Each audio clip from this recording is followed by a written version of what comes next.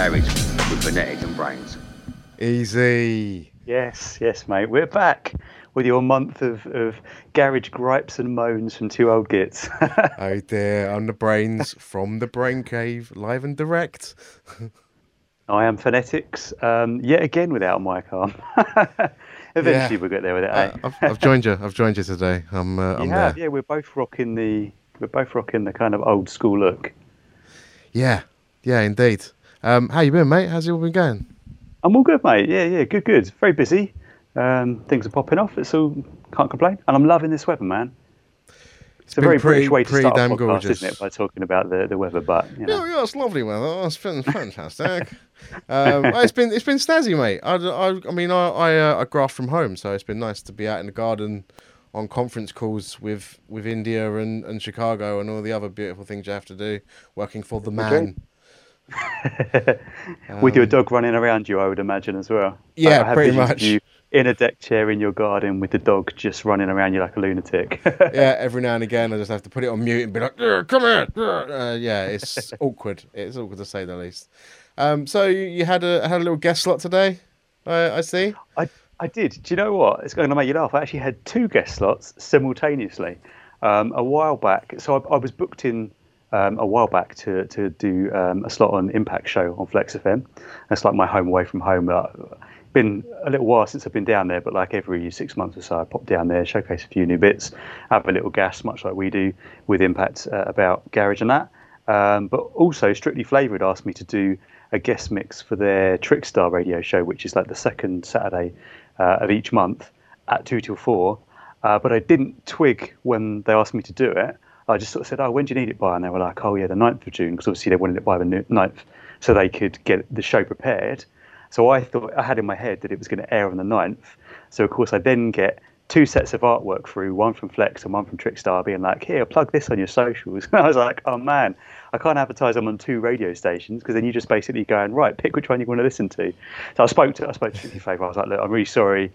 Bad diary management on my part." But they aired the mix anyway. I said, like, I'll plug the one because I'm actually going down Flex in person, and then I'll plug the shit out of your playback in the coming days. So watch my social media for that, because I'm going to be plugging all sorts of radio stuff over the next few days. But it's all good. So did you do? Was it exactly the same mix on both stations? No. So I didn't mix at all down at Flex, because they use Rekordbox down there, and I've never used Rekordbox in my life. Maybe I could go down there, and DJ software is fairly standard, right? But like I'm. You know me, like I'm a perfectionist. I don't want to go down there and freestyle on a platform I've never used in my life, just for the fear of making myself look like even more of a twat than I actually am. You know what I mean? So I said to Impact, you know what? I'll bring some tunes with me. We'll just take them from the edge, chat about them. I've got plenty of new stuff that we can showcase. And actually, it worked out well because he wanted to talk about some of my more bass-driven stuff, because I've obviously got the EP out with Downplay at the moment, which is quite bass-centric. I've got another one forthcoming, which has got some bass bits and Strictly House and Garage. So he wanted me to kind of go through those. And then obviously Strictly Flavor were keen for me to showcase some of the Strictly Flavor releases I've got, which are kind of more on my jazzy stepper tip. So actually, I ended up kind of somewhat unplanned and inadvertently showcasing two different sets of tracks. And added bonus was that if you were listening to radio today between 2 and 4, you couldn't get away from me because I was everywhere. So it works out quite well.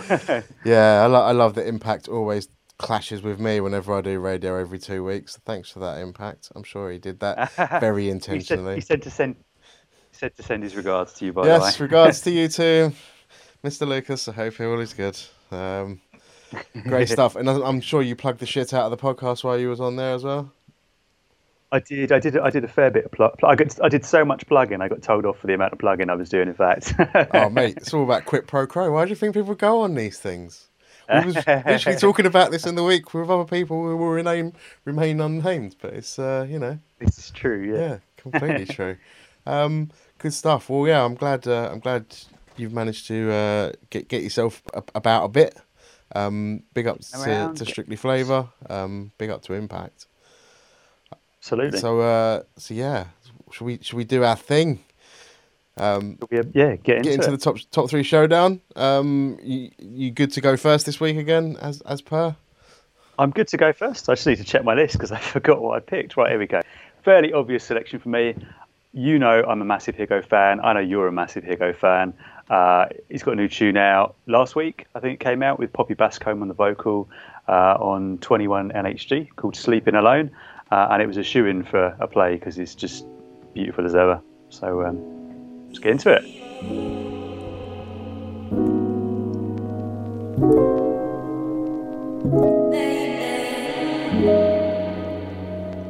Tell me where you're going, baby. Are you thinking about you and me? You've been acting kinda shady. Is there somebody else you've seen lately? And all my girls are here in the club saying that I should know what I'm worth. And you guys are backing you up, keeping you safe and telling me lies. And you know what you do, telling me things that you know just ain't true. That you know just ain't true. Told you one time and I'm blocking your phone. 2 times and I'm letting you go. 3 times you be sleeping alone, yeah, sleeping alone. 1 time and I'm blocking your phone. 2 times and I'm letting you go. 3, 2, 1. Girls and then thinking about guys and then somebody else. And then me, oh baby. Guys and then thinking about girls and then somebody else. And then me. Absolutely sick. Absolutely sick.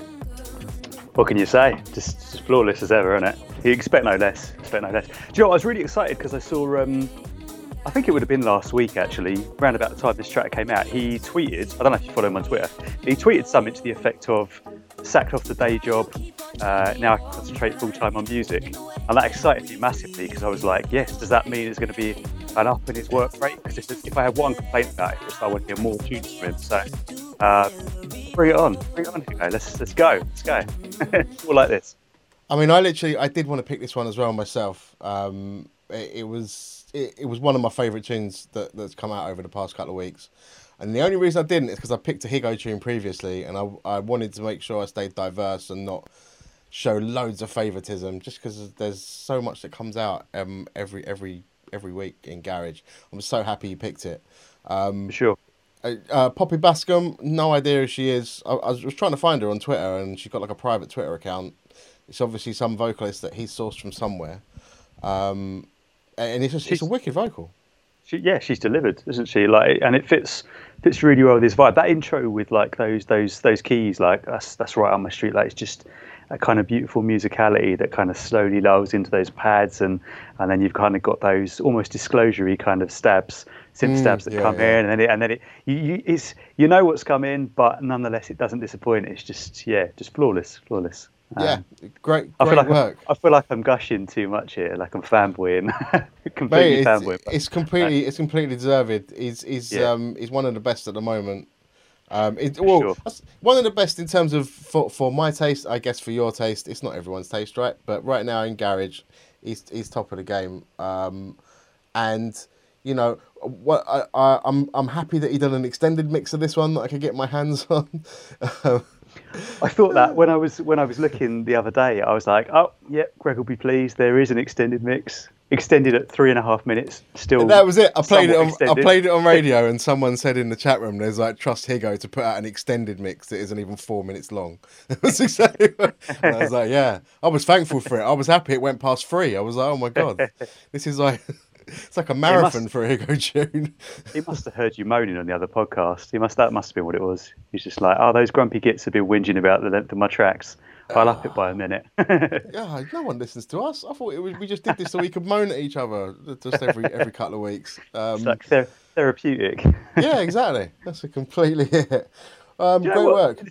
With Higo, like, I was thinking about this earlier because actually, like when I was on Impact show, like he asked me to take along a few old tracks. I don't know whether he was expecting me to pick out like old gems from like '98 or something, but you know that's not how I roll. Nothing against those tracks, but I'm like that. I've heard them too many times. So I did in typical Phonetix fashion. I picked out a couple from the lost years. One of them's by Qualified, the other was by Artifact.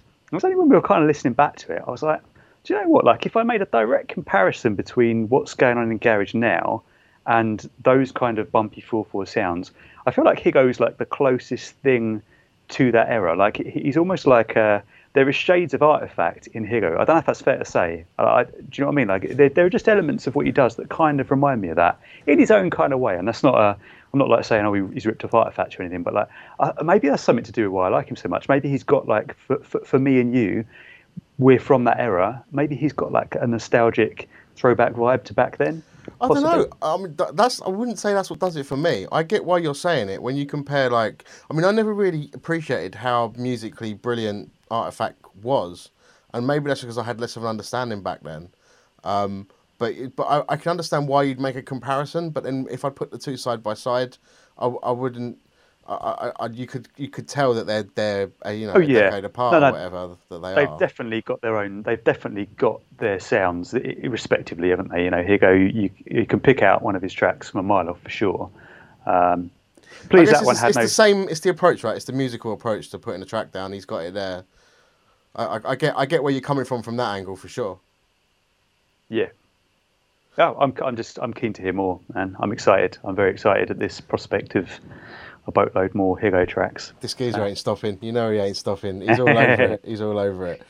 Right, so I'll jump into my first track. So I mean, I haven't gone for the kind of the standout tracks that everyone would have probably heard across every show over the past couple of weeks, but I picked out a little number that's come over from the States. This guy on the buttons of it is called P-Lask. I think I don't know if you pronounce it P-Lask or Plask. But he's got a tune here that I kind of picked up on, played it on my show. I think it's on my last show, and I really enjoy it. It's entitled "Never Get Away."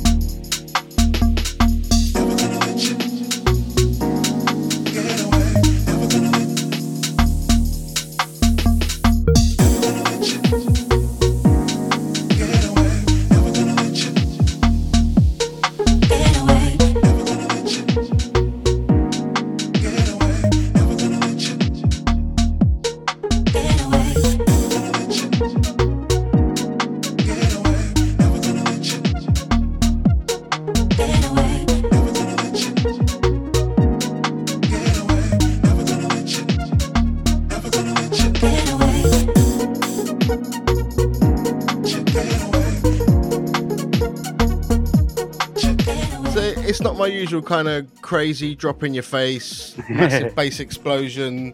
Oh my God, my face is on the floor. What is this kind of jobby? Where I really placed this, this wouldn't have been out of place for me back in like kind of 2010, 2011 time when Future Garage was really kind of blowing up.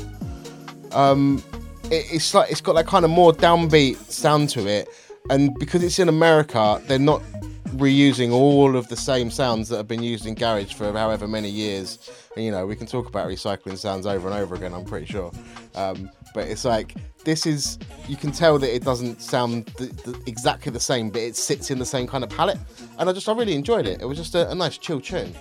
It's not technically the most amazing, but it sits in a place that I enjoy. I think that's a brilliant synopsis there. Like you kind of took the words out of my mouth in terms of the kind of vibe of it and where it fits. I love the arrangement of it and the way it builds. I love, like it kind of, you have those chords. There are a lot of thoughts going into the chords, and they lead you onto the next bit. And then as you get into the next bit, another sound comes in. And like you said, it doesn't have that big build-up drop I would expect from the usual selections. But it's not that kind of track. It doesn't need that. Do you know what I mean? It just kind of flows from one bit to the next, doesn't it? And Yeah, it's just a beautiful listen. In fact, I must admit, I missed your last show. Apologies for that. So I hadn't actually heard this until you mentioned it to me earlier today.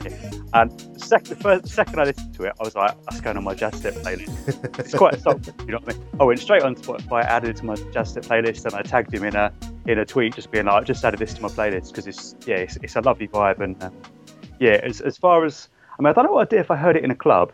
But then a lot of my selections and a lot of the music I listen to these days isn't necessarily dance floor oriented. Do you know what I mean? I don't think it's a dance track. I'm quite happy to pull out something like that, have it on in the car, or have it on when I'm sitting on the sofa, and it's just nice, just a nice laid back vibe. It just makes me feel good, and I think a lot has gone into the sound design on that with those little synth patches and stuff. It's just very sort of intricately programmed and well done. I will definitely be on the lookout for more from Plask, whatever the hell his name is. I will have my eyes peeled. It's nice. It's when you get someone from another country taking a take on UK garage and they've got that slightly different spin. You always get nice things out of it, and it can normally go a couple of different ways. Sometimes it goes really cliche because they're just trying to emulate every two-step shit that come out since '98, or it from America at least, it will go kind of more towards their poppy sound where everything's sung in triplets and they're using 808 on the drop for some reason over the top just to sound like a pop hit. And this doesn't do that. It's more, I say, it's their own kind of take, but I say it's got that future garage vibe for me. Like if this come out on L2S back in 2010, it wouldn't be out of place for me at all. Like it's a real. It's got. I hadn't thought that until you said it, but like Whistler would have been all over that, wouldn't he? You're absolutely right. Yeah. Yeah, completely. All definitely. The sounds in the background, the way, all the structure of it is completely like his bag. If he doesn't mind me speaking for him, big up, boss man. But yeah, that's my share. That's me. For my first play. Good Thank stuff. you. I very much enjoyed that. No worries. Should we step into your second? I was going to say, from one soulful laid-back tune to another. I'm not going to say too much about this. Safe to say, I'm going to give you 20 seconds to guess where it's from, and I don't think you're even going to need that. This is by an artist called Sam, and it's called Drama. It's available now on Per Life.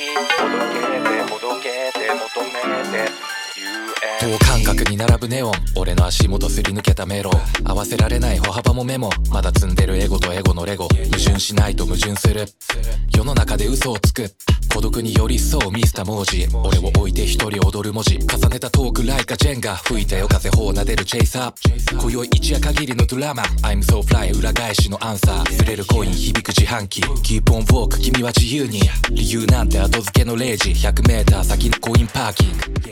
So you said you was going to clash me on the Japanese vibes over text, and you said you was unjappable. I'm sure that's not a racist slur. Yeah, mate. Yeah. Oh, wipe the floor with me. What a rhythm. I knew you'd be all over that, man. I mean, like I've been on a bit of a voyage of discovery over the past month. I know, like obviously last month we talked at length about Shunji Fuji's elegy, about luminance rather, and we were both raving about that. And I kind of went off and I was looking at some of the playlists because, like, obviously how one of the things that struck me last month was that a lot of the Japanese guys were adding tracks from my Jazz Step album to their playlist. So I'm like, right, they're obviously on the same wavelength. There's going to be some cool stuff on there. I started going through these playlists and that was like a brand new one that popped up, but there was an absolute raft of stuff that I have discovered over the past month, and I'm so excited to. I feel like a kid in a toy shop, or do you know what I mean? Like I just found all this new music, and that was one of the picks. But that was, I mean, on my list, on my short list, that was one of several tracks from the Far East which fit this part of the show perfectly. Yeah, I'm going on there. I mean, it's a nice vibe. Like the keys, it's laid back, and it's a testament as well to what we said before about actually the vocal content and actually not being overly fussed about the language. Because I need to brush up on my Japanese. I haven't got a clue what he's saying, but I love that track nonetheless. Do you know what I mean? mate, stunning. I loved it. Absolutely loved it from start to finish. Piano, the piano instantly made me think of Paleface. What is that tune? I can't remember what it's called. I forgot. I could just hear the piano and I can see the record label. And I can't. I know the tune you mean. I can't name it either, but I know exactly. Now you've said that, I know exactly what you mean. That's it. It sounded like that piano, but done better. Is the only way I can put it. And when the drop came in, I wasn't expecting it to be as smooth a two-step as that, but it was phenomenal. MC's flow, wicked. No idea what he's chatting about. He could be talking about genocide. It doesn't matter. It sounds amazing. Great stuff. Great find, man. What a tune. Can I give, like, whilst we're talking about Japanese garage, J-garage, whatever you want to call it, I would recommend, if you're feeling that, check out a guy called Taka Ryu, as spelt as you would expect it to be. I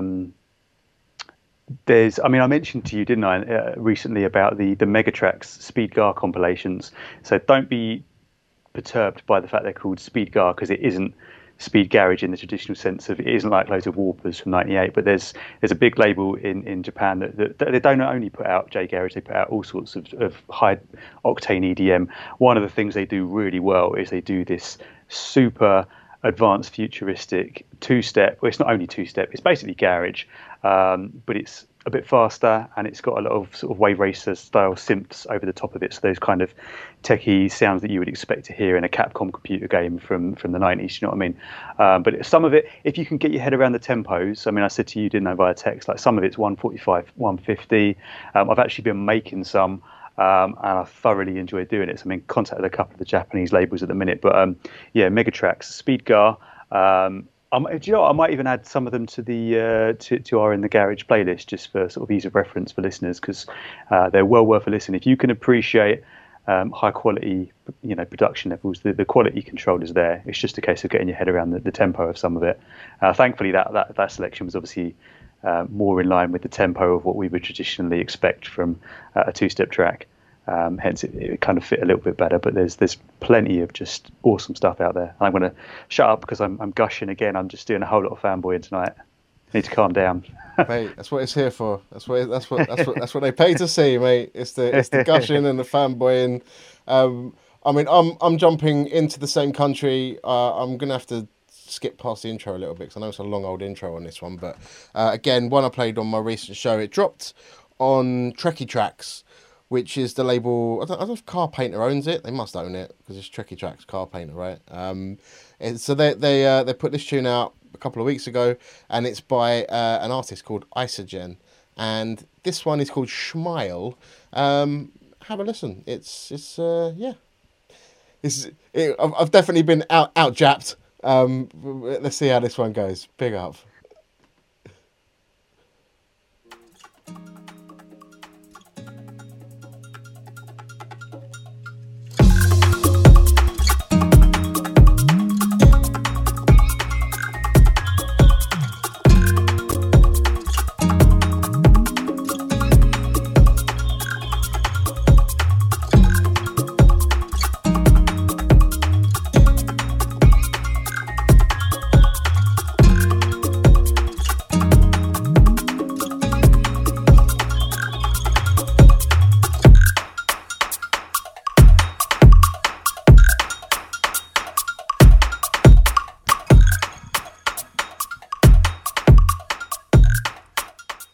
I mean, like, there's just music in the percussion even. It just dances, right?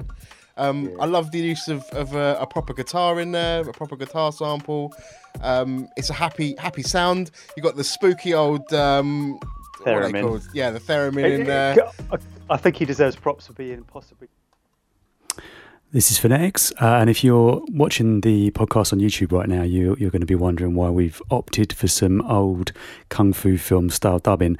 You may have noticed that this month the podcast was a tad later than usual. The reason for that was due to a couple of technical issues.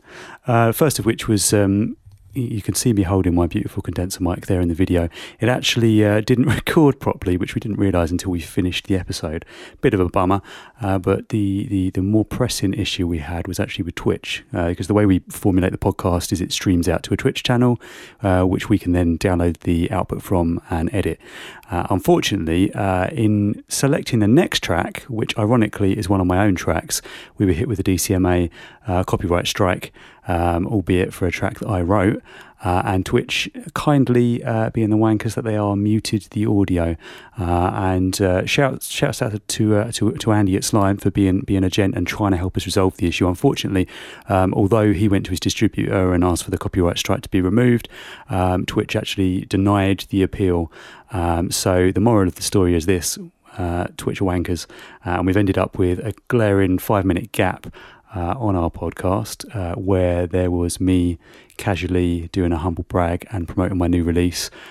So I'm instead going to just chat shit for 5 minutes, and I hope you don't mind too much until the mute comes off, in which case we will go back to the original audio with both myself and BrainZ. So if you look at the video right now, you can see me kind of subtly trying to big myself up without sounding like too much of a twat. BrainZ, bless him, being the lovely guy he is and a good mate of mine, was kind of singing my praises.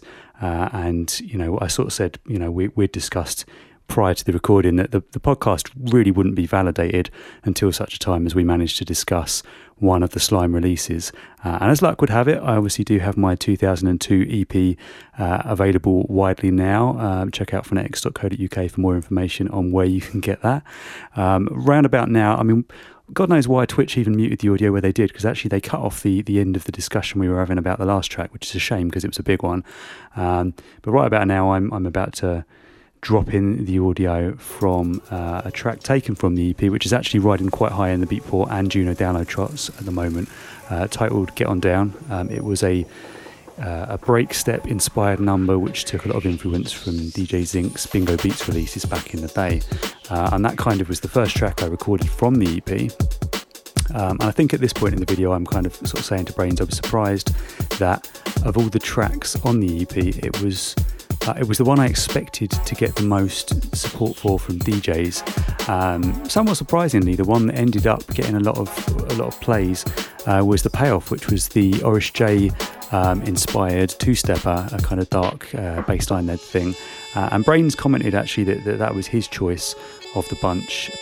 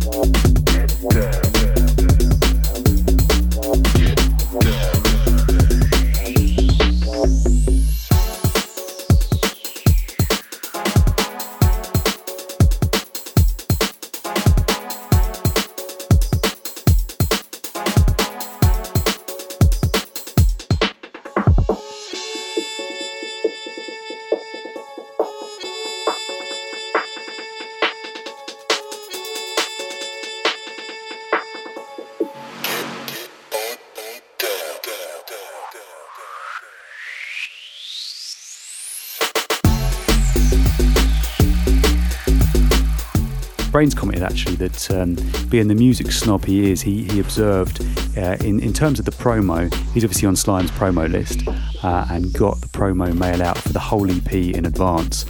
What I actually do when I'm doing a mail out to my little inner circle, if I've got an EP coming out, I'll break it down into each track and I'll drip feed them a track from the EP each week. My thinking always being that if you send people 4 tracks in one hit, no DJ's got space on their show with the plethora of new music coming out that they can play 4 of your tracks, but you're fairly assured that they're going to play one of the tracks. BrainZ obviously picked up on that, realised he was obviously one of the very few that had this particular track, Get On Down, so he actually showcased that first and then later went back and played the other ones in succession, being the gent that he is. One don't get played and then it all gets forgotten. Bright, very bright.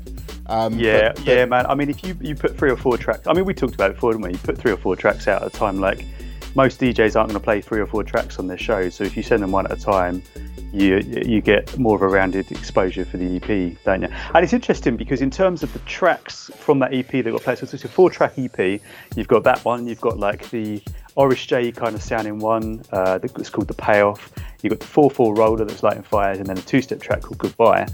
And I just incorrectly assumed that this one, Get On Down, was going to be the one that got hammered. But actually, like, from what I've seen and from the live streams and the sets that I've been tagged in, The Payoff is the one that the DJs have been repping the most, which of all the tracks was probably the one I thought was least likely to get support because it sounds so distinctly of its time. But perhaps there's a bigger gap in the market there for that kind of Oris J sound than there is for the Zinc thing, because there are still people obviously doing the breakbeat thing, as we've discussed before, haven't we? You know, like the Spanish lot are quite on the breakbeat thing, so maybe that's part of it. But I didn't know how it was going to go when the EP got released, and it's interesting to see in terms of sales. Get On Down is obviously the one that's charting highest. Although the DJs that have been tagging me have been repping The Payoff the most, that one there is the one that the record buying public are latching onto, and I guess that's the most important thing, right? Is what the consumer wants. People are feeling it, so yeah, it's a real strange one. I mean, I played this first of all. I think the main reason I played this tune, I'll be completely honest with you, is because obviously you didn't send out this one straight away. You only sent out the Payoff, and Andy obviously sends me it all. So I'm like, right, I'm playing one that no one else is playing. That was straight up, right, who ain't got this? Right, I'm playing that. Just to be that arsehole, hold my hands up to it. But I think I agree. I probably prefer The Payoff to that track. And I think it's more just because The Payoff is more, it sounds more up to date. You may have been trying to emulate that Oris J kind of sound, but it still sounds more modern. And I think, even though, I mean, you haven't really talked about the fact that what you call this is the 2002 EP, right? So it was all the tracks are aimed to be of around that kind of time. Great concept, and you've put a modern spin on all of them, I'd say, but still made a great EP that does sound of that kind of time. But yeah, I think The Payoff just sounds the most mature, and that's probably why it's getting the most traction. That's from my perspective. That's interesting. Thank you. Thank you for the feedback, man. No, I mean, 2002 was a sort of, it's got a place in my heart because that was the year where I turned 18 and kind of started going properly clubbing, and so that's why I kind of wanted to do something that harked back to that, because I just remember the kind of bubbling melting pot that was UK garage at that time, and the umbrella with all the little micro niches, and remember there being the people that were really into that Oris J kind of sound, and I must admit I wasn't one of them at the time. I didn't really get it. I couldn't really get on with Dark One, Spider, and tracks like that. I was just a bit like, yeah, I'm not really sure. But then upon reflection in later years, kind of went back and was just like, there's something to those tracks. And they were kind of, arguably, you could argue the roots of dubstep, right? Tracks like that from that era. Because what started as that kind of went on to be that kind of evolved sound that people like, championed to kind of kickstart that movement. But yeah, there was that kind of that bass heavy 2-step. There was the 4/4 rollers. There was the break step, and just a beautiful time in garage to just be able to go out and hear all of those kind of different vibes within the same set. I feel like a lot of DJs these days, and funny enough, I was talking about this with Impact earlier. There's a lot of DJs around that are kind of like, I play this specific micro genre, this specific style of garage, and they don't kind of deviate from that. And I'm not criticizing them, because it's like you kind of get that purist following by doing that, right? Yeah. But the thing that always attracted me to garage, and I think the thing that probably attracted a lot of people to garage, was that variety. So, that era in garage where it was really varied and where EZ rocked up and you knew he was going to play a little bit of this and a little bit of that and just churn through them all in the space of an hour and a half, and it was just going to light the club on fire. That's all sort of fond memories and nostalgic for me. And that was the. But I mean, that's been there in this history forever, right? It used to be house and garage, H&G. That's what it was. They used to get mixed in. You'd have a bit of house, a bit of garage, and there was always that kind of crossover. And I think it's always had that kind of floating genre that's never been one thing. And you do get these kind of subtypes of tunes that come out over the times. But that's what I love about it. But would you agree that there are sort of certain times in garage where I don't want to say that gets lost, but there are certain times where it's more marked, it's more that's more apparent than other times? Because I know, like, if you look back to I know we always harp on about the forgotten years, but like look at the lost era, look at 2003 through 2008, right? Yeah, there were kind of different brackets of garage, and you had that kind of bumpy 4/4 in London. You had people championing two-step. You had the baseline thing going on up north. But in general terms, and I'm just going to use something like 4x4 or Prolific as an example, you wouldn't expect necessarily to go to one of those club nights in that time and hear that varied selection of tracks as you maybe did in yesteryear. Do you know what I mean? And I think, I don't go out. I mean, no one goes out clubbing today at the moment. I haven't been to a garage night in a long while, but certainly from the live streams that I've tuned into, and certainly from the radio shows that I listen to, in general terms, there are DJs around that mix it up. You're one of them. Merlin mixes it up a lot. Impact does it quite a lot. Do you know what I mean? Obviously, I'm not just saying that because you guys are my boys. You are my boys, but like that's a fact. You guys do mix it up. There are a lot of DJs that I lock into that don't seem to mix it up so well, and that's not a criticism of them. That's just their personal taste. Just my observation is over the years, it's kind of become less of a thing that the DJs are kind of mixing up from the full spectrum of garage. People seem to kind of own in on kind of a particular sound. Just as I say, not a criticism, just an observation, man. It's whatever you feel like you enjoy and what's marketable, I guess. I don't know. Everyone's got their own thing. I don't think I'd judge anyone on. I say the only time I would judge is if you're blatantly trying to emulate someone else or you're completely pandering. That's the only thing that I'll probably judge you for. But otherwise, just play what you enjoy, man. If you enjoy 4/4 bass warpers and nothing else, and you just want to make your ears bleed, have at it, mate. Like, play it. Like, I'm not going to stop you. Everyone likes a little bit of ear blood every now and again, and I play my set of warping tunes when I can. We didn't talk really at all about. There's, you know what? It's almost like they need their own kind of section on this podcast, Slime Recordings, and the amount of dedication that Mr. Andy Basic has had over the years. Of just dedication of constantly putting out releases on Slime. You've got Boss Mode as a sister label. Downplay is obviously the garage kind of standout one at the moment. And there's just so much we could go on about what he's done over the years. And I just wanted to say thank you to him for his dedication and the repertoire he's given us over the years. I'm glad you took a minute to do that. I was pondering, maybe it's something we discuss for down the line, doing like a Slime special or something. I think there are a handful of labels around that really deserve the props of perhaps doing some kind of special episode or something. But Slime is definitely one of them. The level of quality control has always been so high. Like you know what you're getting, and you know it's going to be good when Andy gets behind something. And obviously that was a big part of why I wanted to get involved. I would say it's been an absolute pleasure to work with him. So big up Andy, he's a true pro. I'm looking forward to doing some more work with them. If you can get onto his release schedule, it's so packed. I imagine if you're at the back of the queue at the moment, you're releasing in like 2030. Big up each and every. All right, let's get out of the world of Phonetix and see what my last one is. Me. Right, so I'm just gonna play this tune. Let's just get it on. It's D-Tune's latest one, and I love it. I'm gonna just kick it off, and we're gonna listen to it and enjoy it. Big up.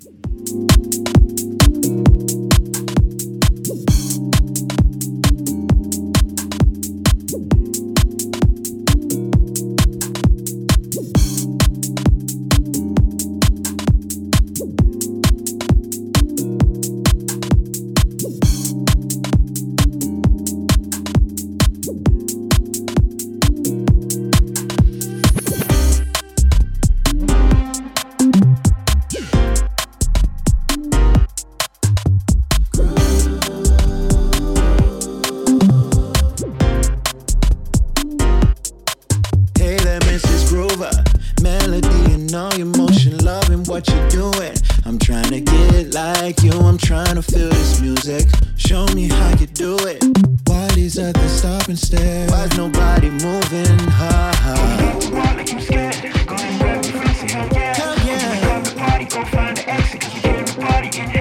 We got the lights down low, champagne flowing, but you don't like fun. Won't you just get into the groove? Treat the floor like it's your room. Dance like nobody's watching. You hit into the groove. Do whatever you want to. Let the rhythm just move through you. Those harmonies, man. Those harmonies are just doing things to me. Phenomenal, absolutely phenomenal. It's got early Prolific vibes all over it. We use Prolific, we talk about it so much, obviously because they were a huge label in the revival of the Forgotten Years. But back early when we got the Guy Simone, You're Mine, is obviously the tune that instantly comes to mind when I hear this tune. I think just because of the sounds of the bass, the two-step in and the harmonies, it's got that. It would have fit perfectly on that label back then. So this is D-Tune with Travis Wild is the vocalist on it, and it's called Groove. And you know, I'm doing a Roberto gush here a little bit over it. And I'm sure you've got plenty to say about it, but it's just musically and vocally, it's just beautiful and well done, lads. Wicked tune. Agree with everything you said there, man. Like I've obviously I've followed D-Tune for a while. He's been a big supporter of mine over the years. I've been a big supporter of his. I did a remix for him actually a few years back. I would say, Chris, this is by far and away the best thing you've ever done. I think it's a real standout for me. If I look at his discography, like, it's brilliant. It's just brilliant. You said everything I would say, BrainZ, and I think actually your suggestion that it would have been well suited to Prolific, spot on. The comparison to MJ Collins by Simone track, spot on. Yeah, it's great. And big up Travis as well. Like you said, that vocal is just smooth, absolutely smooth. I wonder if he arranged all that harmony himself. I'd love to know who arranged the harmonies, because it's really well done. Really well done. It's very slick. The whole thing's it's just very slick.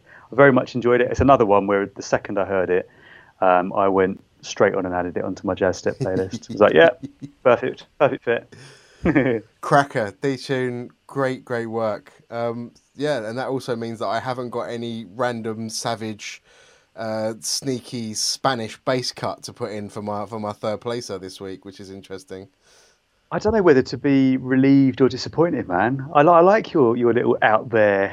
You know, if ever there was a week for you to surprise me with a fourth selection like I did to you a couple of months back, maybe it'd been out. But well, we're going to try the new thing, right? So every show we add the tunes that we discuss into Rob's carefully curated Spotify playlist, the In the Garage Recommends playlist on Spotify. If you haven't grabbed that yet, that is you can get that over it's intheukgarage.com/recommends. We'll get you straight onto Spotify to subscribe to that bad boy.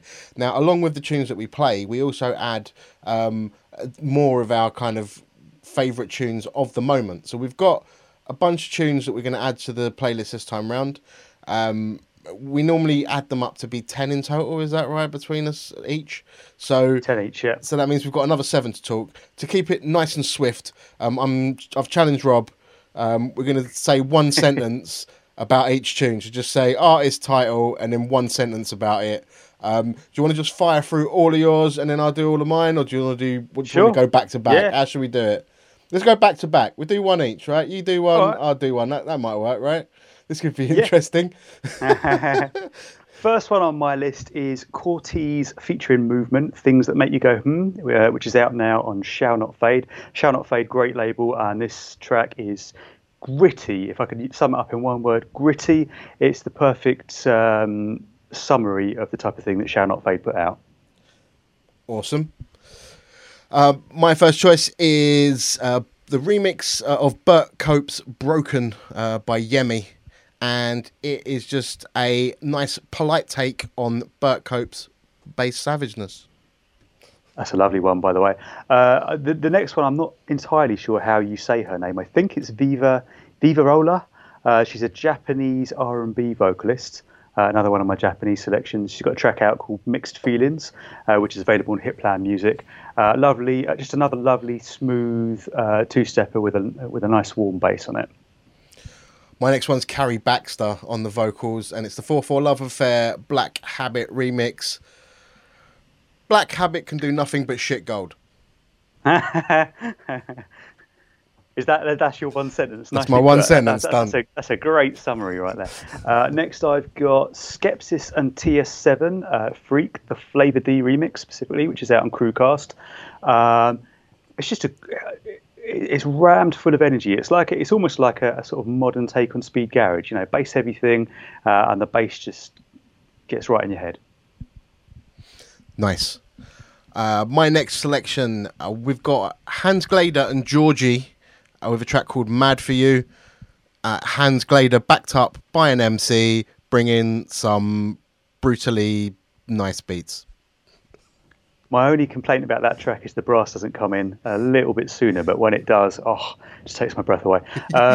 Next on my list, I've got Smasher featuring Local, Them Days, which is available now on Top Records. It's Smasher, that's what it says on the tin. Lovely soulful vibe, chill out stuff.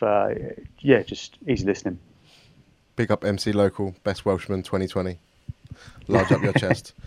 My next choice, I can't pronounce this one because he's missing all the vowels out of his name for some reason. It's Ruvnti, and the track is called Something Tells Me. It's hard to describe this one. You need to listen to it. It's garage, but it ain't, and it's nice. Sorry, just going to pause for a moment there, because I always wonder, like, when you get an artist with a name like that, when they go on a radio show and do a radio spot, or if someone asks them what their socials are, how the fuck do you go about plugging that? Because you can't be like, oh yeah, check me out at like. Yeah, it's bad enough with a name like Phonetix, where the spelling's a bit all over the place. They'll just sound like they're having a stroke when they've got no vowels. It sounds like they're having a stroke. Next on my list, I've got Spend the Night, which is one of the tracks off the new MPH Night Bass EP. It's just a splendid blend of what sounds like a kind of throwback to the old school 4/4 track, but with lashings of typical MPH high energy drums and bass. Awesome. My next choice, straight out of Spain, Murex Echoes, Spanish breaky garage, and it's pretty nice. Check it out. I've heard that one, yeah. I'm going to have to go check it. Last on my list, I've got another one from Shunji Fuji, who we showcased last month. It's his new release, which is called Elegy, and it's available now on Infinity Sense. Just another lovely, smooth vocal two-stepper. He's Japanese, but the vocal's in English. So is the MC. Not that we care about language here on Indie in the Garage podcast, but interesting to see a sort of a Japanese artist come with a fully English track tailored towards the London scene. Wicked. My last choice is off my favourite Spanish label, 83 Records, and it's a remix of Yo Speed's Stay With Me, label boss man Gao on the remix. Again, Gao always bringing high quality vibes, and this is his breaky side rather than his bassy side. Please check it out. It's another nice one, man.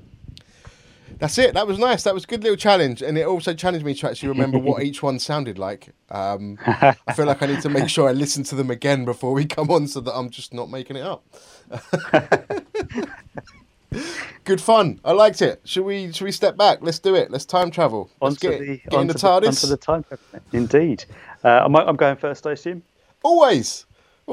So I gave you a heads up, didn't I, before we got on here, that I was going to finally pay tribute to my man Brad. So big up ODM. One Dark Martian's been doing his thing for time, still doing it now. I apologise, Brad, that we're not picking one of your new tracks to rep. We will get to that, I'm sure, in the coming months because he's churning them out at the minute. But this track right here, real sentimental track for me. I would probably go as far to say, and I've said this to Brad, were it not for this track, I don't think I would still be making garage. I remember hearing this track and I was just so mesmerised by it, by the sound palette, by the arrangement, by the kind of haunting vocal, and the overall texture of the track. I fell in love with it. It inspired me, it blew me away, it really got me onto making loads of bumpy 4/4, and I'm going to hush up before I just chat the whole way through it. This is ODM featuring Mary Turner, It Doesn't Have to Be, which was available via True Tiger Recordings circa 2005.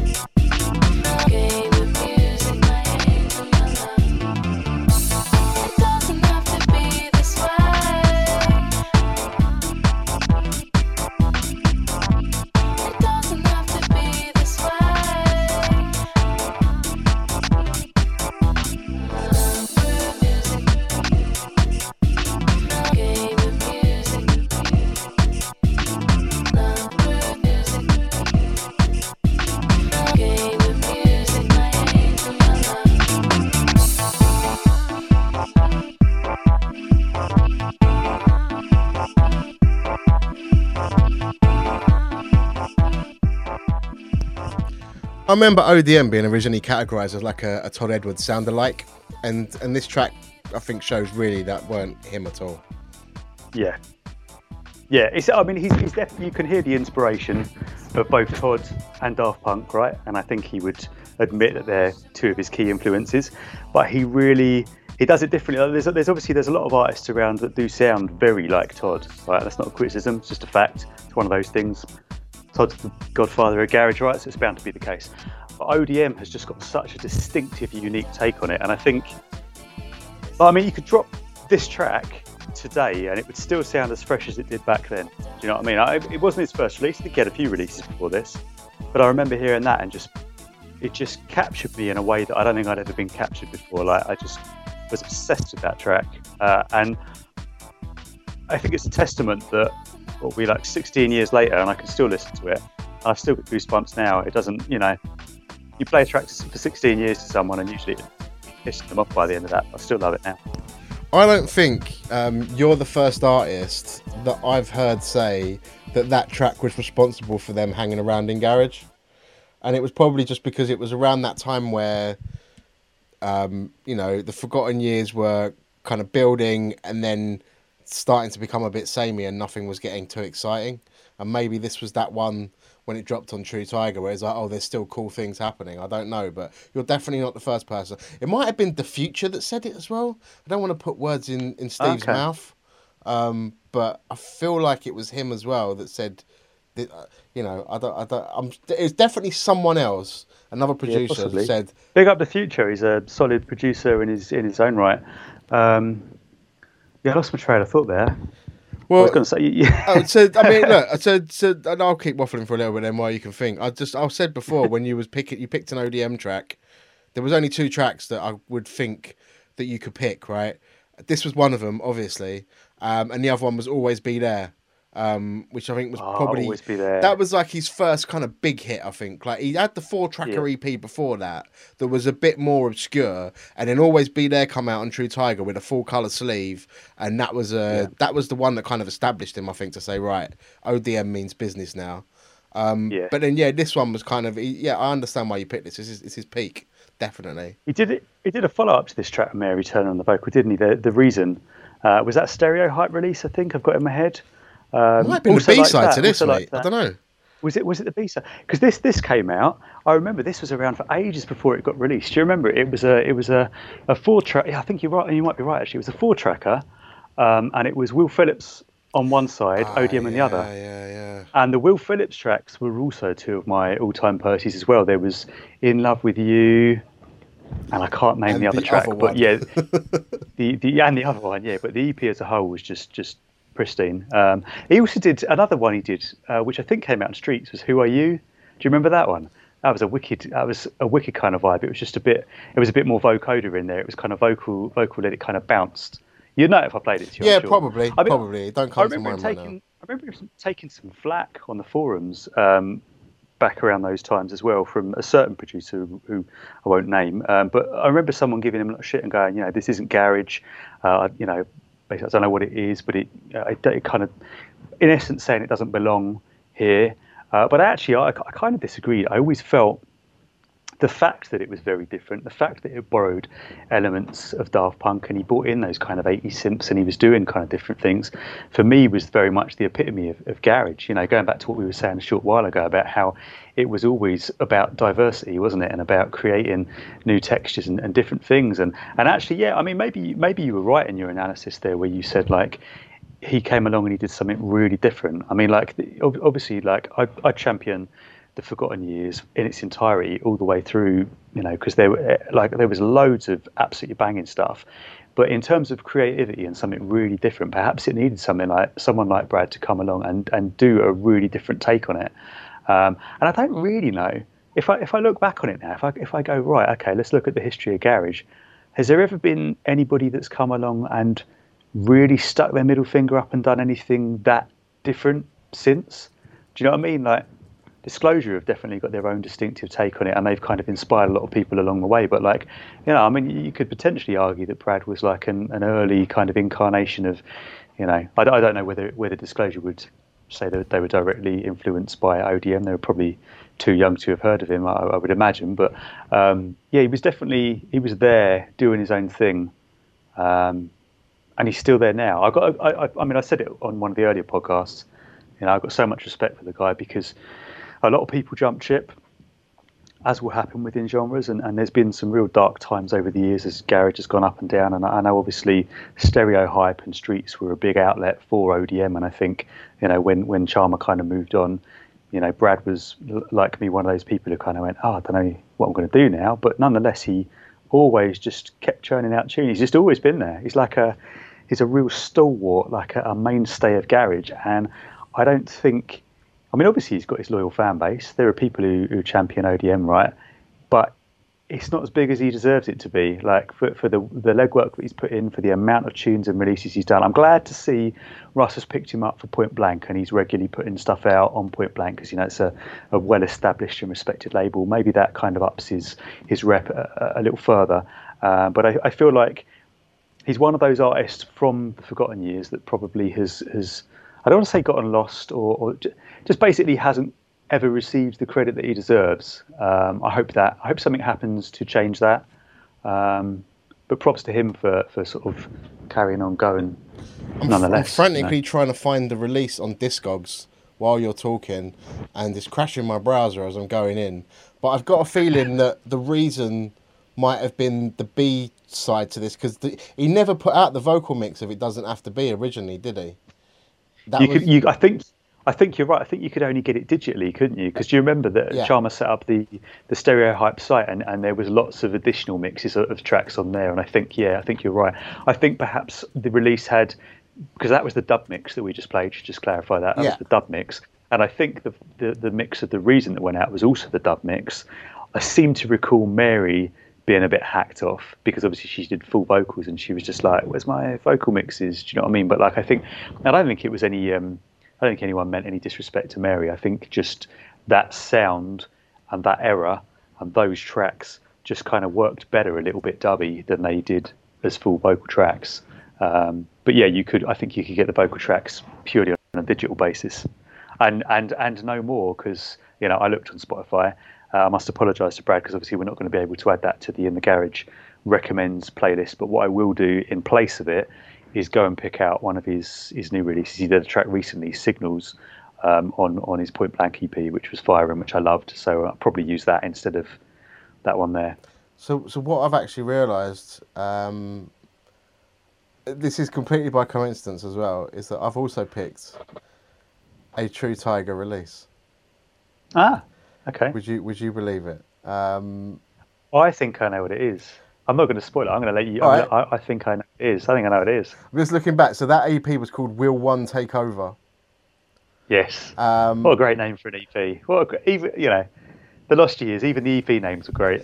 and it was right. So it doesn't have to be was the B1, and The Reason was B2, and then it was In Love With You and Ignoring Me by Will Phillips on the A side. Ignoring Me, that was and it was Stereo Hype versus True Tiger. I forgot all of this. It's probably sitting in the shelf over there somewhere. But yeah, I picked a True Tiger release as well. I'm not gonna lie. When this tune came out, I probably hated it. I probably hated it. That probably even gives it away a bit more what tune it is. And people were going mad for it, and I didn't understand it. And I think after a while of getting the vinyl and playing it a bit, it was a complete evolution of sound, and it wasn't kind of anything that you'd heard before really in garage. It was a bit different. So I'm gonna bring us into this one swiftly, also on True Tiger Recordings, and it's by Scandalous Unlimited, and this one is called Watford Weather.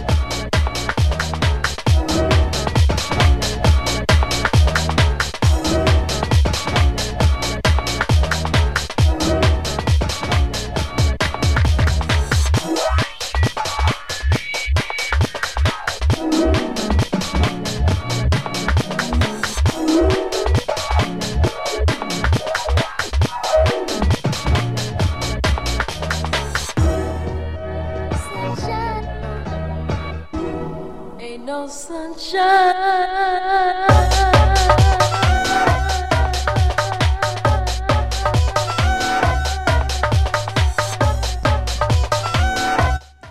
It was like 2 tunes in one, man. Like, yeah, man. completely different to anything you've heard. Like, obviously, you got the sample in there as well. Ain't No Sunshine When She's Gone was kind of new for garage, and it was just a complete the dichotomy of the one tune going into the other. It was a weird old switch, and Gowers loves these marimbas for sure, and this tune he put together was absolutely fat. I learned to appreciate it after time. I heard it killed raves, as in people didn't understand it, and you drop this tune and the dance floor would stand there and be like, what the fuck is this? And it's underappreciated for its time. It was trying something different, but I definitely know I started threads on Uptown Forum. First one being, what is this shit? I hate this. And then the second one being, this is the greatest tune of all time. And being called out for the fact that I've said 2 different things about it. But yeah, that was my pick. I think, do you know what? I think I probably agree with what you said there in terms of your. I had like a visceral reaction where I really wasn't sure about it. And it took some time for me to get my head around it. And then when I did come around to it, I was just like, that's bad. Do you know what I mean? Like, yeah, absolutely, I'm with you on that. Because it's that second part, that big build up and that drop. It's almost a little bit off key. It's almost I mean, obviously it's not random, but it's almost kind of random sounding. It kind of makes you go, like, what's going on here? But like, the more you listen to it, like the texture, the track as a whole is just absolutely banging. And like you say, like, you hear those drums, those are Gower's drums from the get-go. They're just so fat, so beefy. Like, I don't know. I listen to the Signal to One stuff as well, right? Gower's as well. And like the way that's all put together, like, I feel like he was almost ahead of his time in what he was doing in that era. Like, the production level was so high, and I still can't quite wrap my head around, all these years later, like, I consider myself a very proficient producer.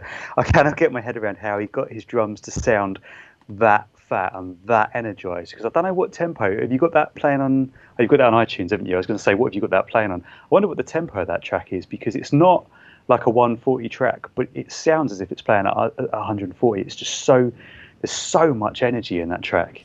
Yeah, do you know what I mean?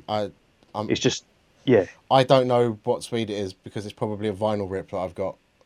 But yeah, there is so much energy to it, and Gowers is the best producer you've never heard of. Like, he was so underrated, and I think all of the nerds appreciated him, but not a lot of people knew about him, and somehow True Tiger had kind of got him under the wing to represent the kind of Scandalous Unlimited brand, and that kind of left him swept away doing that until the Signal to One stuff kind of come out.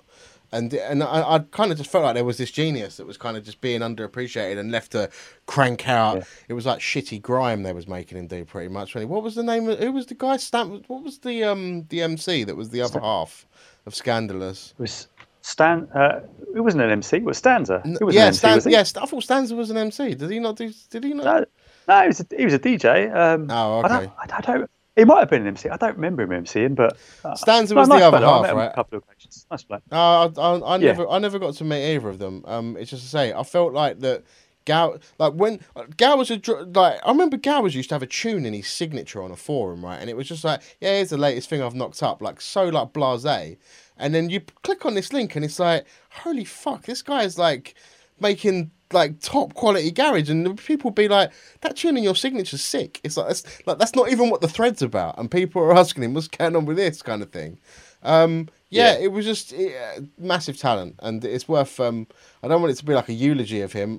I'm sure he's probably somewhere out in the industry, ghost producing for someone really really large, or he's got his own name that he's making himself. He was, he's probably Calvin Harris, and we didn't realise. I don't know. Like.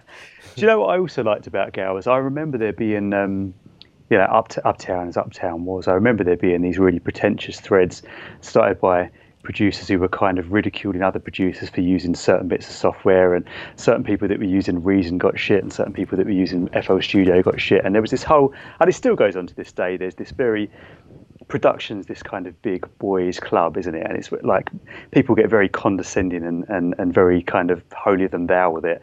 And there's this culture of people who go, oh, if you aren't using Logic or Pro Tools, you want a real producer. And I remember there being threads to that effect on Uptown. And obviously there was a few garage producers that were quite vocal. Hey, yeah, no, I use FL Studio, I use Reason, like whatever they were using. And I've always been of the thinking that it doesn't fucking matter what you're using to make your tunes, it's the end results. It's exactly the same as it doesn't matter whether you were mixing on belt drives or direct drives. If you were doing good mixes, you were doing good mixes, right? And Gowers was the one who really proved that when he came along, and like he was using FL Studio for all of those, for that track, for all of those Signal to One tracks, mixing down the True Tiger stuff, doing it all within the box using FL. It was just like a massive middle finger, like a fuck you to anyone who ever said, oh, that's a kid's toy. No, it's fucking not. Listen to his music. That guy's a don. Like you said, like he was just years. Even I know you said about the shitty grime tracks, even some of the kind of hybrid kind of grime tracks, I think they did, it was a Carly Bond track with Purple on the vocal. And I've got a feeling it was called My Life or something in my head. And it was like this hybrid grime garage track. I don't know if you know the one I mean. It was around that time where True Tiger were championing that, I think what they called R&G. Do you remember that? Right, yeah. It was R&G as in rhythm and grime, and it was like a hybrid. But like obviously Gowers was quite heavily responsible for that, and that probably, you know, if I had to pick my sound, wouldn't be my cup of tea.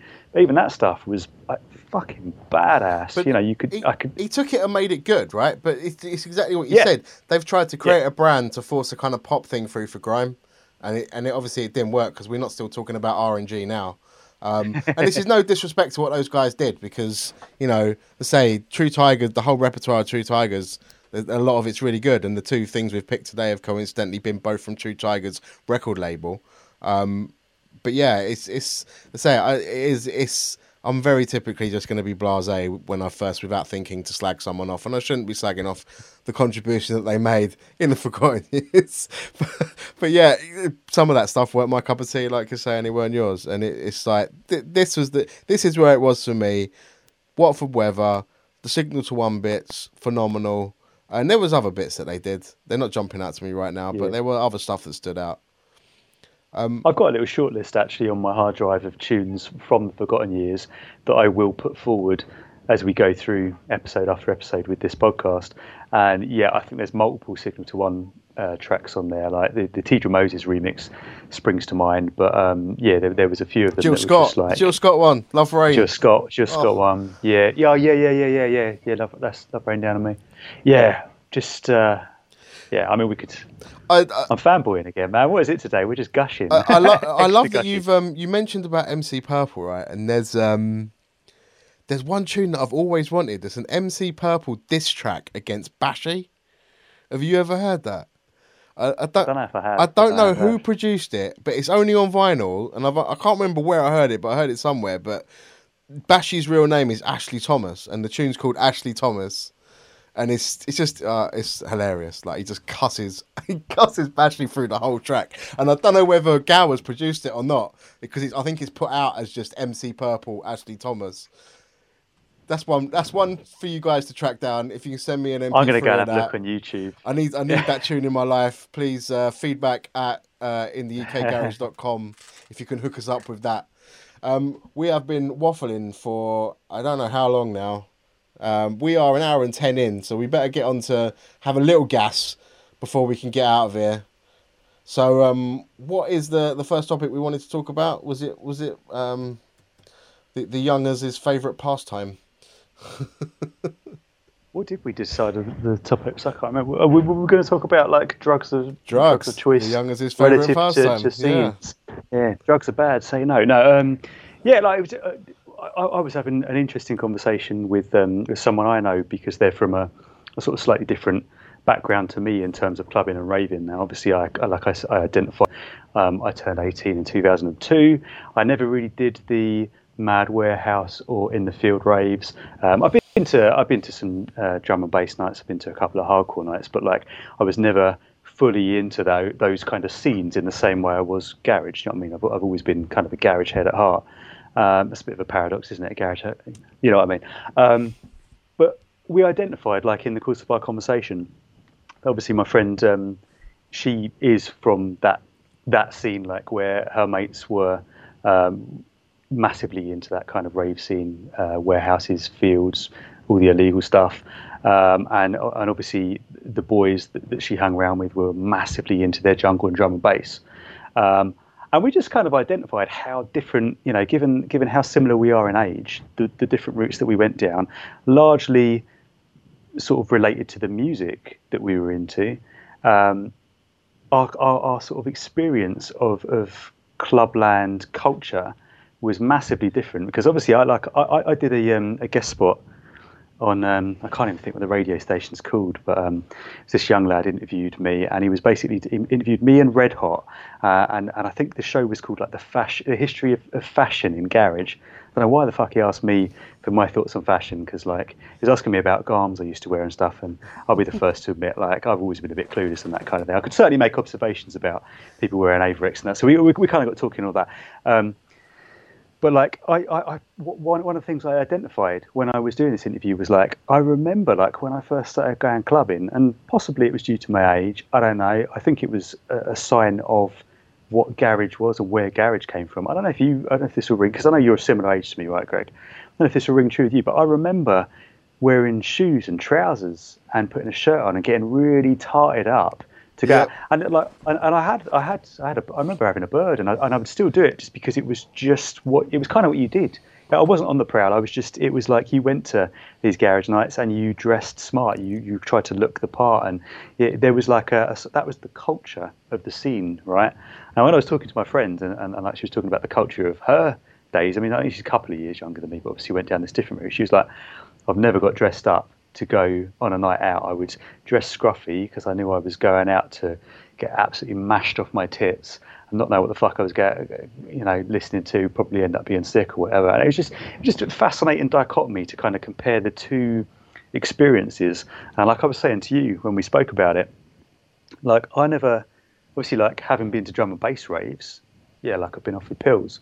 You go to different scenes, you get offered different drugs. Like a lot of my mates were massively into drum and bass, and they were getting pills before they went out, or at worst they might get on the ketamine and go. Couldn't really see the point in that myself, but each their own and all that. I don't think I ever got offered anything but coke at garage nights, and I found that fascinating, that the clubland drug of offering appears to be directly related to the type of music that you're listening to. And I think also it's quite apt, really, coke being intrinsically linked to garage is a perfect reflection of the culture and the troubles, certainly around that kind of breakbeat era of garage. I don't think you can really directly attribute it to the music. The music was a reflection of society and culture and what was going on, and probably what was going on in those clubs at the time. I think really, a lot of garage raves were getting shut down, or clubs were refusing to put on garage nights. Police were putting pressure on them, when actually it probably wasn't the music per se. It was the drug culture that kind of went with the scene. I don't really know what I'm trying to say in saying this. Just more of an observation, really, based on my experiences, and I kind of wanted to gauge your thoughts on it. I'm not asking you what your drug of choice is by any means, because that probably wouldn't be an appropriate question to ask. Right now, it's Buffalo Trace, mate. Right now, it's Buffalo Trace and Diet Coke. But yeah, I mean, look, I'm completely with you, and I mean, garage was singled out, definitely. Like, there was garage was getting banned everywhere in London at one point. It was like no garage allowed in London, because it was seen as a kind of violent night would be put on if you had a garage night. And I think it took a lot of time for that stigma to go away, and it only went away with the departure of garage's popularity. I mean, definitely thinking back to when I used to be a younger man out in Epping Forest Country Club and Atlantis, when they were still existing and not rubble. You'd be wearing your YSL shirt or your Machino shirt and your trousers and your shoes. Definitely going out in shoes. It's like, imagine going out in shoes nowadays. Just the thought of having to stand up for that long on a set of shoes makes me like shudder. Like, how can you not be on air bubbles all night, And it was a standard thing. Yeah, you had to be kind of dressed up. That was it. Shirt, shoes. I think the shirt, shoes got replaced with jeans shirt eventually. But some clubs, most clubs wouldn't let you in if you weren't wearing shoes. Like, some of the scam would be, If you had trainers, it would be give me your socks. I'll put your socks over me trainers, and that's how you blag it in. They wouldn't notice if you got black socks over a pair of trainers, and that worked for some people. That was a thing. I've seen someone on Twitter recently, anecdotally, telling that same story, and it was common. Like it used to happen with my mates, but yeah, I mean, you talk about coke going around a lot in garage, and for me, I mean, all my mates were just puffing. Like there was a few people that were definitely love to jump off the slopes on the weekend and go rampantly skiing, and that affected them in whatever they wanted to, and everyone kind of dabbles, but definitely for me it was I have vivid memories of being in Atlantis in Epping Forest, and it's just suddenly you smell skunk, and it's like, one of my mates has sparked up, because they had to be the ones in the rave that always had to smoke in the rave just to be able to say they did it. And when I go out, I was happy just to drink, and mixing it wasn't always great. But to me, I always associate someone smoking a spliff in a garage rave. There obviously were people that were having a toot when they were out, for sure. But I guess I didn't get on at that early age. I wasn't bang on it then. I wasn't doing that when garage was at its highlight. It was all everyone was drinking. Who can afford to get a bottle of champagne? Because that was the lifestyle. It was shirt, shoes, champagne for a garage rave. MC Creed up front with his bowler hat on, promoting the lifestyle. But yeah, different scenes, as you say. It's definitely different kind of drugs, and I feel like certain scenes couldn't exist without the drugs. It's like I couldn't see like trance or like just heavy kind of techno like existing without a drug culture. Like it's for me, I struggled to understand that people would listen to that of a sober mind, and maybe that's just my own tastes. Every music's got kind of its own thing that you enjoy, and there's stuff that is not for me that might be for you. I completely understand that. For sure. But for me, there's definitely. Yeah, go on. I mean, there's a stamina element to it, because like I can before I was into garage, my experience of dance music was I think I mentioned this before, but like my brother used to have mostly happy hardcore tapes, and I'm talking not like your old school breaky hardcore. I'm talking happy hardcore, late 90s, like 185 beats a minute slamming. He was well into all of that kind of scene. We used to have all the Bonkers CDs. And I like a bit of that. And I can sit here and I can listen to a bit of that, and I can appreciate the good elements of it. I've been to a couple of club night stuff. I cannot stay there and do 9 or 10 hours of it. Fuck that. Like I can like it, but like what you're saying about like not understanding how people can do that of a sober mind. Yeah, I get what you're saying. Like I like it, but I still couldn't be there for several hours of it. I don't understand how you could do that unless you were off your tits, because once you go past 150, 160 beats a minute, that's pretty full on tempo. You've got to be in a certain mindset, and pharmaceutical help is certainly going to help with that. I don't know. Maybe I'm being stupid in saying mate, that. Like hospitality, I've been to a couple of hospitality raves for sure, and I love Danny Bird. Danny Bird's the fucking bollocks. Just listening to kind of hype up drum and bass. Like, I love Danny Bird because he's one of the few that is definitely playing live, because he'll clang and joke about it. Whereas there'll be all these other people that have got these pre-planned sets. They're probably just pressing play and standing there. A lot of them. But yeah, like I'll go hospitality and I will get off on that music, because that Hospital Records vibe is just it's slightly kind of it's either the real kind of musical stuff that they even call like festival drum and bass or whatever, or it's the hype jump up stuff. And I can go for maybe a Danny Bird set, but then when the next guy comes on and he starts playing the same sort of stuff, I'm starting to think, oh, okay, let's have a little breather. Like I'm pushing my age a bit here, and I don't know whether I can keep up with it. And if I'm not doing bumbles, I don't know how I'm going to keep going. Yeah, yeah. like, you need that help. I don't even think it's age. Like in your the example of using yourself, I don't even think it's age, because I've always, even when I was much younger and I was going clubbing, like I remember going to Shogun Audio, and I mean the main reason I went there, one of my mates massively wanted to see. I want to say Friction. It was one of the kind of harder drum and bass DJs. I was quite interested in the fact that EZ was playing in the second room. And actually, like, it was the best EZ set I've ever seen, because I think it was like a 2-hour set. And what he basically did was a journey through garage. he did like a timeline. So he started off with old school, and then he basically just moved through the years. It was fantastic. But yeah, I digress. I was much younger then, and even back then, I remember just being like, yeah, like I can't handle too much of this. I don't know. It's fascinating. Like, I think you perfectly, like your experience kind of perfectly mirrored mine in what you've said. I think like weed kind of is almost it transcends all of that. Do you know what I mean? I think weed and skunk is kind of almost a given, irrespective of the scene, right? I think like, I don't want to get into a debate on whether we should legalize weed and that and all that kind of thing, because obviously that's an entirely different discussion, and we could make a 3-hour podcast on that. But I think that weed is there kind of across the board. What I find interesting about garage, and I don't know if you would agree with this, is that I think of all my mates, all the people I've met over the years through garage, and there's a lot of you like, that I've made good mates from. Yourself obviously being a great example. I can't really think of anybody who was going to any of those club nights we used to go to and getting massively on it.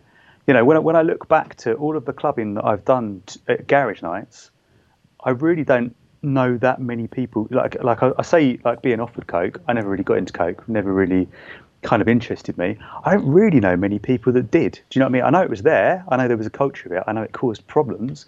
But it seems like, I almost feel like, and I don't want to say it because I don't want to sound pretentious. I don't want to sound like I'm saying that garage is like a superior intellect music or something. But I almost feel like the people that were truly into garage, I'm talking about the heads, I almost feel like they were there. They didn't need the drugs or have any interest in the drugs. Do you know what I mean? I'd say the all of the nerds that met up at 4-4 in the Indigo 02 when Todd Edwards debuted No Place Like London. I'd say all of those heads there definitely were not the drug taking type for sure. It's interesting, man. Like it's like this form of music that attracts people that aren't really into that, and then other forms of music attract. Like, is it the music? Are people taking the drugs so that they can endure more of the music, as you suggested? Is the music secondary to their drug taking? I think that's probably part of it. I think some people don't go out to listen to the music; they go out to get fucked, and having some slamming tunes on in the background is like a bonus to them. So I guess, I don't know. I don't want to say anything sweeping. I don't want to suggest that garage is where the people who are really into music go to listen to it, and people who listen to drum and bass aren't into it. That's not what I'm trying to say at all. I'm aware that, like, based on what I've said, it could come across that way. So I'm just clarifying that now. I just find it fascinating, the different kind of cultures, and the different drugs and the different sort of Every scene has its nerds, guaranteed. For anyone, like, there'll be someone that's listening to here that will be like, "Oh, I'm banging to my techno, and how dare you say I can't listen to that on a Monday morning when I'm stone cold sober?" Like every single scene will have its nerds and its niche somewhere. So maybe just we mingled with more nerds within garage. I don't know.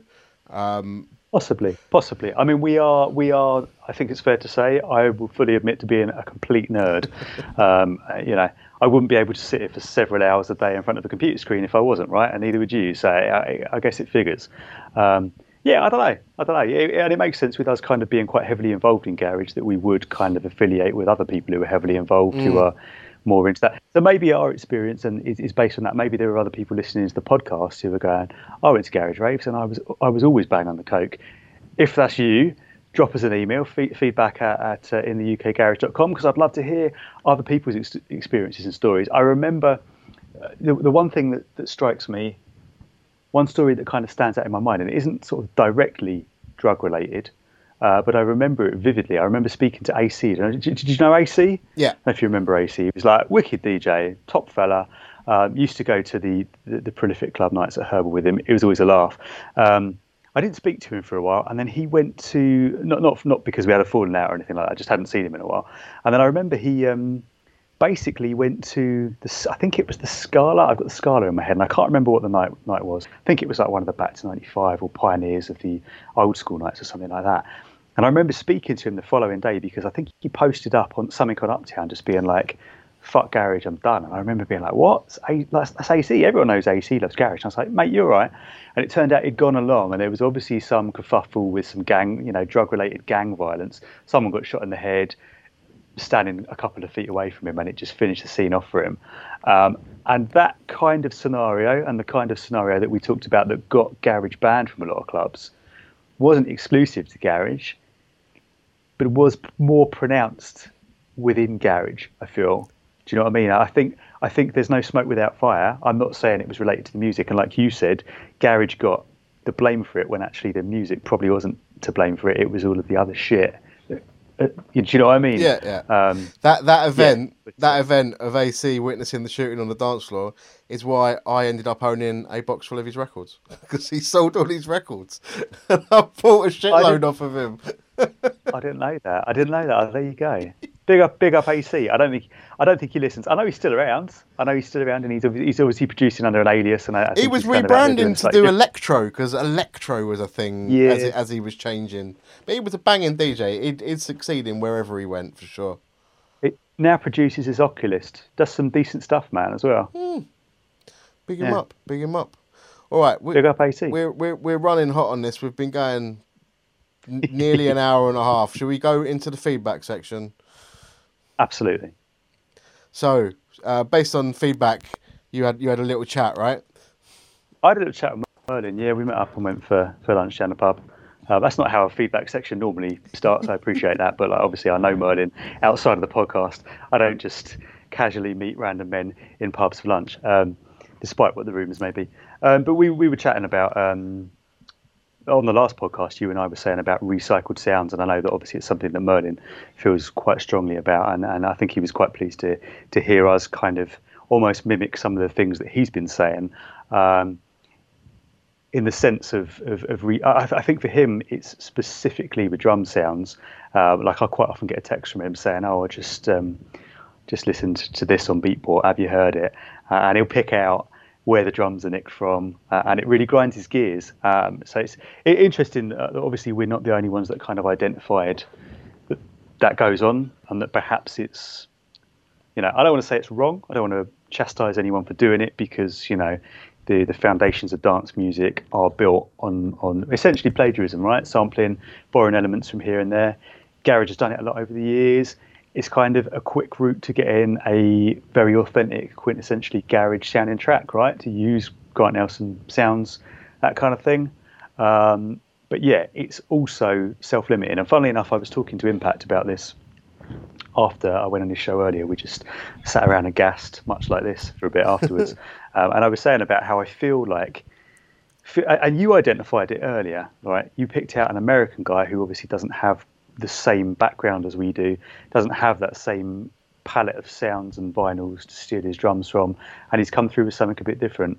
I feel like people constantly recycling is kind of self-limiting, because it's great, you get an authentic sounding garage track, but do you just want to sound like something that someone made 25 years ago? I can't really see the logic in that. Like it'd be all right if you were doing it once in a while, but there are people around who are just constantly attempting to make tunes that sound like they were made in the late 90s, and in doing so just sampling old 90s tunes. And I know obviously we were very vocal and talked at length about that last time, and I had a similar chat in terms of feedback after the show with Merlin. So big up Merlin, UKG's first magician, does his wizardry on Cane FM every Tuesday night. So I mean it's in the 90s it was different, right? And I think the key thing that held the 90s back in those regards is technology. Sampling was very different then. Now you could, chop a beat up and chuck it into Logic and throw a tune together, much more simpler than you would have done back then. Like the hardware would have existed, but then maybe there would have been too much of an overhead on the processors to do it in the same sort of way you do it nowadays. It was more likely that you do a kind of small sample and you use a hardware sampler to kind of play that back. And that's kind of where you'd end up with, someone would nick one drum loop from someone else and then they'd just play it, and then there'd be a little break where you can tell they're repeating it, kind of thing. And I think that technology there led to a different type of sampling, so then you noticed it more back in the late 90s. And there was also the fact that people were using sample CDs that would have a garage break on, and then they'd all just use the same garage break on their tracks. It was a different world back then, and I think think we've progressed so far now. You know, sample packs exist now instead of sample CDs, and they have similar things. And there's definitely been times when I've heard two songs have had exactly the same riff going on in the background somewhere because they've just used the same sample lazily. So the laziness still exists, and sometimes it's hard to spot. But, you know, I do think that I appreciate what Merlin's saying in terms of if they've just done a real lazy sampling, a la 98 style, when they could have moved on way past that from now, that would annoy me too, because it would just be like, build your own beat. Don't just nick someone else's. Like the beat on Marvel and Eli's remix of Whitney Houston, It's Not Right. How many times have you heard that break? That wasn't the first record that it was on. It was on so many different records. Nowadays, I've told you, I'm sure I said this on the previous podcast, the new Amen break for me is Love Suicide by the Midnight Circus. That break on that tune was an original one that Pete wrote with the Midnight Circus, and it's been sampled so many times, and it's because it's just so great. It's just quite distinctive, and I love hearing that that's kind of a popular one that people think no one else can hear, but they're using it lots. I don't know where I'm kind of going with this. I think the last bit I wanted to say on this sampling thing is Smasher. You pulled out Smasher's tune in your notables, new and notable section, and Smasher does nostalgia really, really well. And if you listen to his tunes, he seems to always have like a late 90s, early 2000s garage tune, like break, like sampled in there, like 4 bars or 4 beats, like just slipped in under somewhere, like buried under all these other drums, just to give a nice little nod. And that's kind of like a nice little nostalgic sampling where it's not taking over the whole track. So I'm appreciating that. But I'm with Merlin. If it's a lazy sampling and you're just nicking someone else's beat, then yeah. Do you know what? I think you eloquently summarised it perfectly. Like, I literally agree with everything you said there, right down to the I'll make an allowance for Smasher. Totally agree. I think you very eloquently summarised it perfectly in saying that the reason people did it a lot in the 90s was because of technological limitations. And you then went on to say, we don't have those same limitations now. The possibilities of what you can create are endless. And therefore, if you are still doing what they were doing in the late 90s, it could be argued as lazy. I completely get that. I think for myself, looking from a producer's perspective, and I'm not saying I've never borrowed a sound from here and there, because obviously I have, everyone else. I think if it's the occasional bit, fine. If you're routinely building your tracks based on stuff that other people have made, I can't quite get my head around where the satisfaction is in that, because I think that would jar me. Like, I would get to the end of a track and I would just be like, well, I wouldn't feel like I had ownership of it. Do you know what I mean? Whereas the way I make tracks, building them from the ground up, and like even my drums now, I source them all differently. I process them all. Do you know what I mean? I want everything to kind of be my own, and that's how I've kind of crafted my own sound. And I think the producers who are really doing big things, like, they're doing that. They're crafting their own sound. That's part of the process. That's part of being a producer. Again, that's my subjective analysis of it. I also had something else I was going to say. You raised something else. Midnight Circus. Completely going off topic here for a second, but I think we need to categorically agree right now that next month one of us is going to pinpoint a Midnight Circus track as our forgotten gem, because, man, they made some absolute belters, and it's a crime that none of those tracks crossed over into the mainstream. It's only timing. It's nothing else. It was only the timing that stopped them, because, man, like, Complicated. They had this time where they just, like, Pete and Alex were just churning out these absolute blistering tracks, and I mean, I spent time with them in the studio. Yeah, I remember. Yeah, it was pretty cool. Putting me on the spot to pick a Midnight Circus one for the next show, because I was going to pick a Duncan. So you know, the big man, it needs to be spoken about. The big man definitely does. Yeah, he's the other one. All right, like, one of us will pick a Duncan and one of us will pick a Midnight Circus. Right, that's fair to say.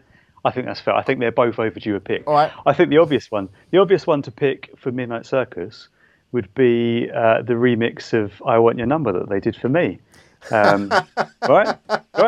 Obvious, totally obvious. Standard. And I'm going to be offended if anything else gets picked. I completely remember that happened as well. It's definitely the most obvious thing that happened with the Midnight Circus, for sure. Let's pick that. Done. You've ruined the next episode already, Rob. What's going on, mate? Shall we wrap it up there before I give away any other That sounds spoilers? about right. So you can't always give us feedback face to face in the pub, but if you want to kind of stalk us and track us down to give us feedback that way, you're more than welcome to. Also, you can hit us over at feedback@intheukgarage.com or on all of the magical socials, like Twitter, Insta, TikTok, because we're on the TikToks. Hit us at In the UK Garage, and we will read your message, probably give it a thumbs up, and gush over whatever comment it may be, positive or negative. Yeah, we'll wrap this bad boy up. Thank you for giving us your Saturday evening again, Rob. That was Likewise, mate. Likewise. Like I said, I think of anything I'd rather do than sit and gas about a garage. And funnily enough, I did it all day as well. So it's been a garage-centric day. I'm going to need some time to decompress and just chill out tomorrow, I think. I'm just going to go lazy in the sun, provided it stays up. just listen to some Justin Bieber or something else. I don't know. Cool. Let's leave it there. Thank you for listening. Hit us at intheukgarage.com. Subscribe in all the usual podcasty places, and we will see you on the next episode. Laters.